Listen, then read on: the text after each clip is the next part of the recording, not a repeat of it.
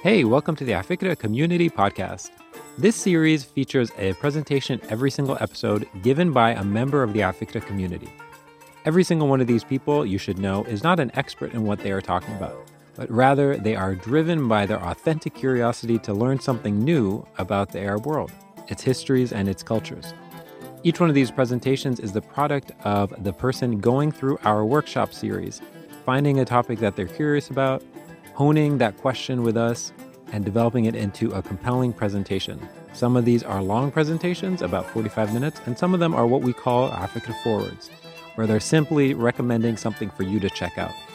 The goal is to highlight scholarship that already exists, to celebrate it, and to learn. I hope you enjoy it. If you're interested in learning more, go to afikra.com/library. Thanks. My name is Hashima Afana, and I am a public health professional based in New Orleans. And I've been curious ever since I've moved to New Orleans is why on earth did Arab even immigrate to the South, to the American South? It just doesn't make sense to me.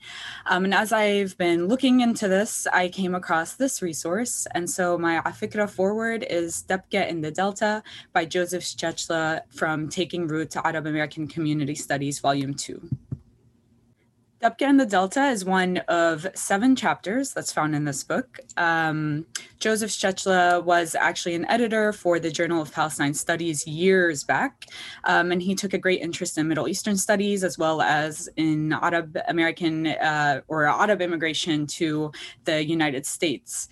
And disclaimer, this chapter has nothing to do with Delta. It has everything to do with early Arab immigration to a particular space in the American South. But the reason it's titled this is that if you go to this particular place, Vicksburg, Mississippi, if you go there now, they apparently throw the best New Year's Eve parties with lots of Dabkeh and feature some of the best musicians from New Orleans, Louisiana, and Jackson, Mississippi. So again, this chapter is from this book, Taking Root to Arab American Community Studies, Volume 2 by Eric Hoogland, who's photographed here. He's actually an American political scientist based in Sweden to this day. It was published in 1985, so goes back a couple of decades ago through the American Arab Anti-Discrimination Committee. So Joseph Schechla takes us to a particular place in the American South, specifically the Mississippi Delta in the 19th century. But before we go there, we're going to go 6,000 miles away to Lebanon, in the village of Al-Munsif. It's 1884. It's 1884. There's a man named Ilyas Nassif Fatouh, a young gentleman known for his humor and popularity in the village. And he looks around him and decides that he's going to do what the Arab before him in his village have done, which is immigrate to the United States. He's the eldest son. And so his idea was he would go to the United States, he would make some money as a peddler, and then come back to Lebanon and eventually settle down. So this is the port of New Orleans. So he makes the trip all the way to the port of New Orleans. This is what it looked like back then. And it actually looks sort of similar these days. I live a few blocks away from it. So picture this. Ilyas arrives at the port of New Orleans and he doesn't know a word of English. And the first thing it occurs to him to say is stand around the dock and walk around and crawl out kibbe kibbe. So all he's doing is yelling kibbe kibbe. No one knows what is happening, what this man is yelling. But he's yelling this in the hopes that someone would eventually hear his call and understand what he's saying.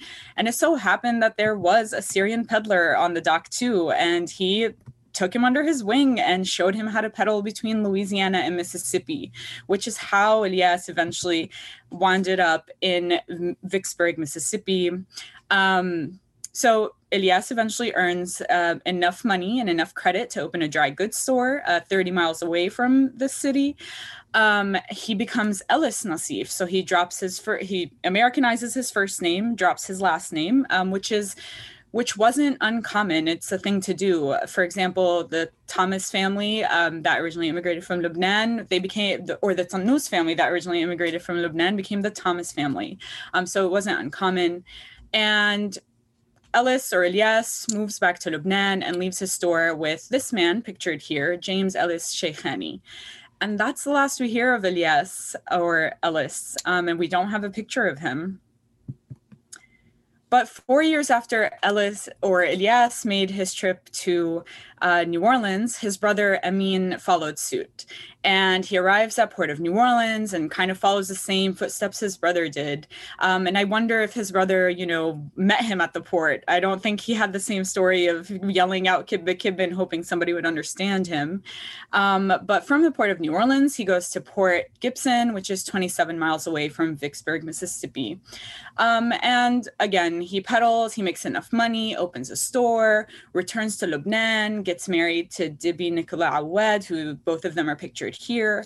And he goes back to Port Gibson, has 2 sons there, and returns to Lebanon in 1904 with his wife and leave their 2 sons behind because it was supposed to be a temporary stay.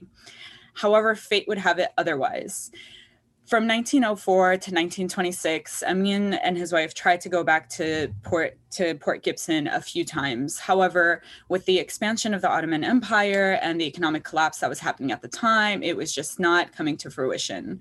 And in 1926, when Amin decided, okay, this is the time and it's a good time, he had a ruptured appendix and dies. And so he leaves behind his 2 sons in Port Gibson, who are now in their 20s and haven't seen their parents in this long, as well as his wife and 2 other sons back in Lebanon. And his 2 other sons in Lebanon, one is named Roosevelt, and as of 1985, he's living in Beirut, Lebanon. And his other son, Naim, who's also in Lebanon at the time, he was politically active, and so the French were sort of after him, and they walk into a bar one day where he works and they ask him, do you know where Naim is? We're here to arrest him. And not knowing that they're speaking to Naim says, oh, he walked out, he'll be back later today. And the French soldiers sat down, the story goes, they sit down and they just have a drink, go about their day, take Naim's word for where Naim is, and Naim walks out of the back door. And the next thing you know, he's in Port Gibson, Mississippi by his brothers. And that's the last we hear of this particular family. These were just a few stories that were mentioned in this really long chapter, but I thought they were the most unique and the most interesting. And they were also, Amin and Ilyas were considered the pioneers to immigrate to the American South, and specifically to Vicksburg, Mississippi. And I am just left with so many questions, like why, call out Kibbe Kibbe as opposed to anything else? Who was that Syrian peddler? Was Ilyas missing home? What were the conditions like on the ship that he took the trip in? Do Amin's kids and family ever reunite fully? And why? And I think we don't get to the question of why immigrate specifically to the South. But I don't have answers to these questions now, but I do have some recommendations for more reading.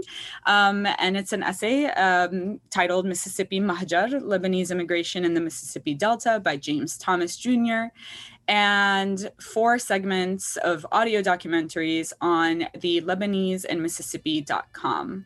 Hope they're interesting for you all and give you something to think about. And if you have questions or answers or want to think with me about all of this, here's my contact information. Thank you. Thanks so much for tuning in. I hope you enjoyed it. 4 quick final notes. The first is, if you feel like watching this presentation in video form, look us up on YouTube, subscribe, hit that bell, do all that good stuff. Second is, if you ever feel like attending these events, we have them every Saturday, and you can find out more information at afikra.com/RSVP. The third is, if you feel like developing a community presentation, we have workshops that are free and open to all every 2 weeks. You can go to afikra.com/workshop. And the fourth is that our work is made possible by the hundreds of people around the world who are inspired by our work and want to build this movement. Please consider becoming one of them and supporting our work at afikra.com/support. Thanks so much. Have a great day and see you next time.